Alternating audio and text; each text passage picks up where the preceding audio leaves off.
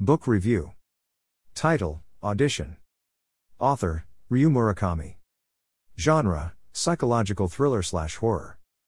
Rating. Review. I have seen the movie adaptation of this book numerous times. In fact, it is one of my favorite Asian horror movies of all time. For many years I wasn't aware that it was based on a book, so when I learned this I was eager to see if this book lives up to my love of the movie and in the miso soup.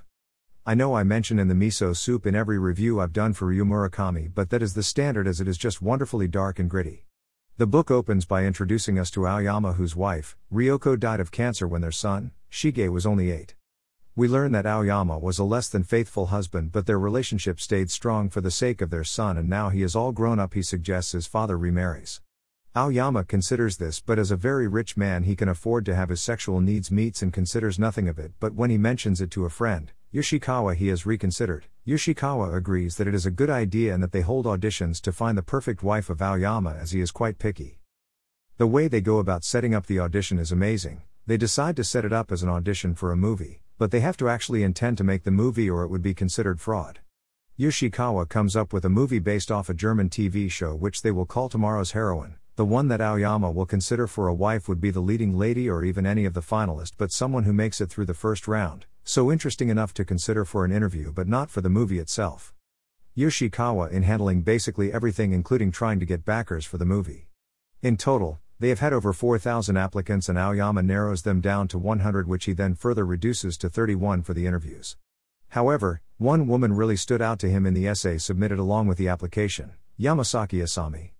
Asami uses to be a ballet dancer and was even going to school in London when she injured her hips and couldn't dance anymore, but it's her comment on how the grief of losing her career was similar to that of losing a loved one which Aoyama really connects to. Afterwards he spends a lot of time daydreaming about a possible life with Asami, and for the first time since the death of his wife almost 8 years ago he feels truly happy. He doesn't really pay much attention in the interviews, until it is Asami's turn. During the interview Aoyama feels a genuine connection to Asami and focuses little on anyone else. Afterwards Yoshikawa tells him something seems off about Asami and he agrees to keep his wits about him, but he quickly arranges to meet Asami for lunch, which also goes well, and feels like he could genuinely marry this woman. When he relays this to Yoshikawa he tells him that the mentor she mentioned in the interview has been dead for over a year, yet she never mentioned it, and when Aoyama asks Asami she tells him that she only had contact with through a friend and he hadn't been in contact with her for quite a while, and this dispels Aoyama's minor concerns, but Yoshikawa still has the feeling that something isn't quite right, but Aoyama shrugs it off. He invites Asami out for dinner after a 2-week silence between them at Yoshikawa's insistence, and he even feels confident to tell his son that he is seeing someone, although it is unofficial at the moment. Months pass and they continue to date, but the movie begins to go under. He knows he has to come clean to Asami as she did with him in order to have any chance of keeping her. He tells her all about the movie going bust and how his wife died years before and how he wants to remarry, and we see a drastic change in Asami's personality which leads to her running off, but Aoyama isn't going to let her go that easily and goes after her.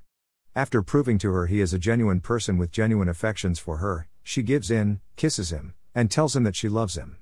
However, everyone around Aoyama, including his business colleagues and his friends, all sense that there is something wrong with Asami, but Aoyama is too blinded to see it or too unwilling to believe it. We do have go back to an earlier conversation with Yoshikawa where he mentions that a hostess told him that the man that was Asami's mentor didn't die of a heart condition but he was murdered, which may be giving just the subtlest glimpse at Asami's true nature. The ending of Audition was gruesome just like the movie, but it had a totally different message in my opinion. The movie makes Asami out to be someone demented who has killed repeatedly in the past, and while that may be true, the book definitely makes her someone who has been so damaged emotionally the only way she can have a relationship is by being with someone who can love her and only her completely. Aoyama was a good contender, but his love for his son means he lied to her when he said he could love only her, which is why she reacts the way she does, but much to Aoyama's relief it is Shige, his son, who comes to his rescue.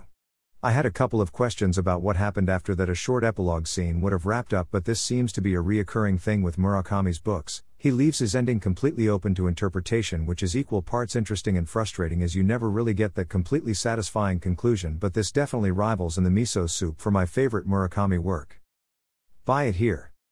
Paperback/hardcover, Amazon.co.uk, Amazon.com. Kindle edition, Amazon.co.uk, Amazon.com. Also see, Almost Transparent Blue by Ryu Murakami. In the Miso Soup by Ryu Murakami. Piercing by Ryu Murakami.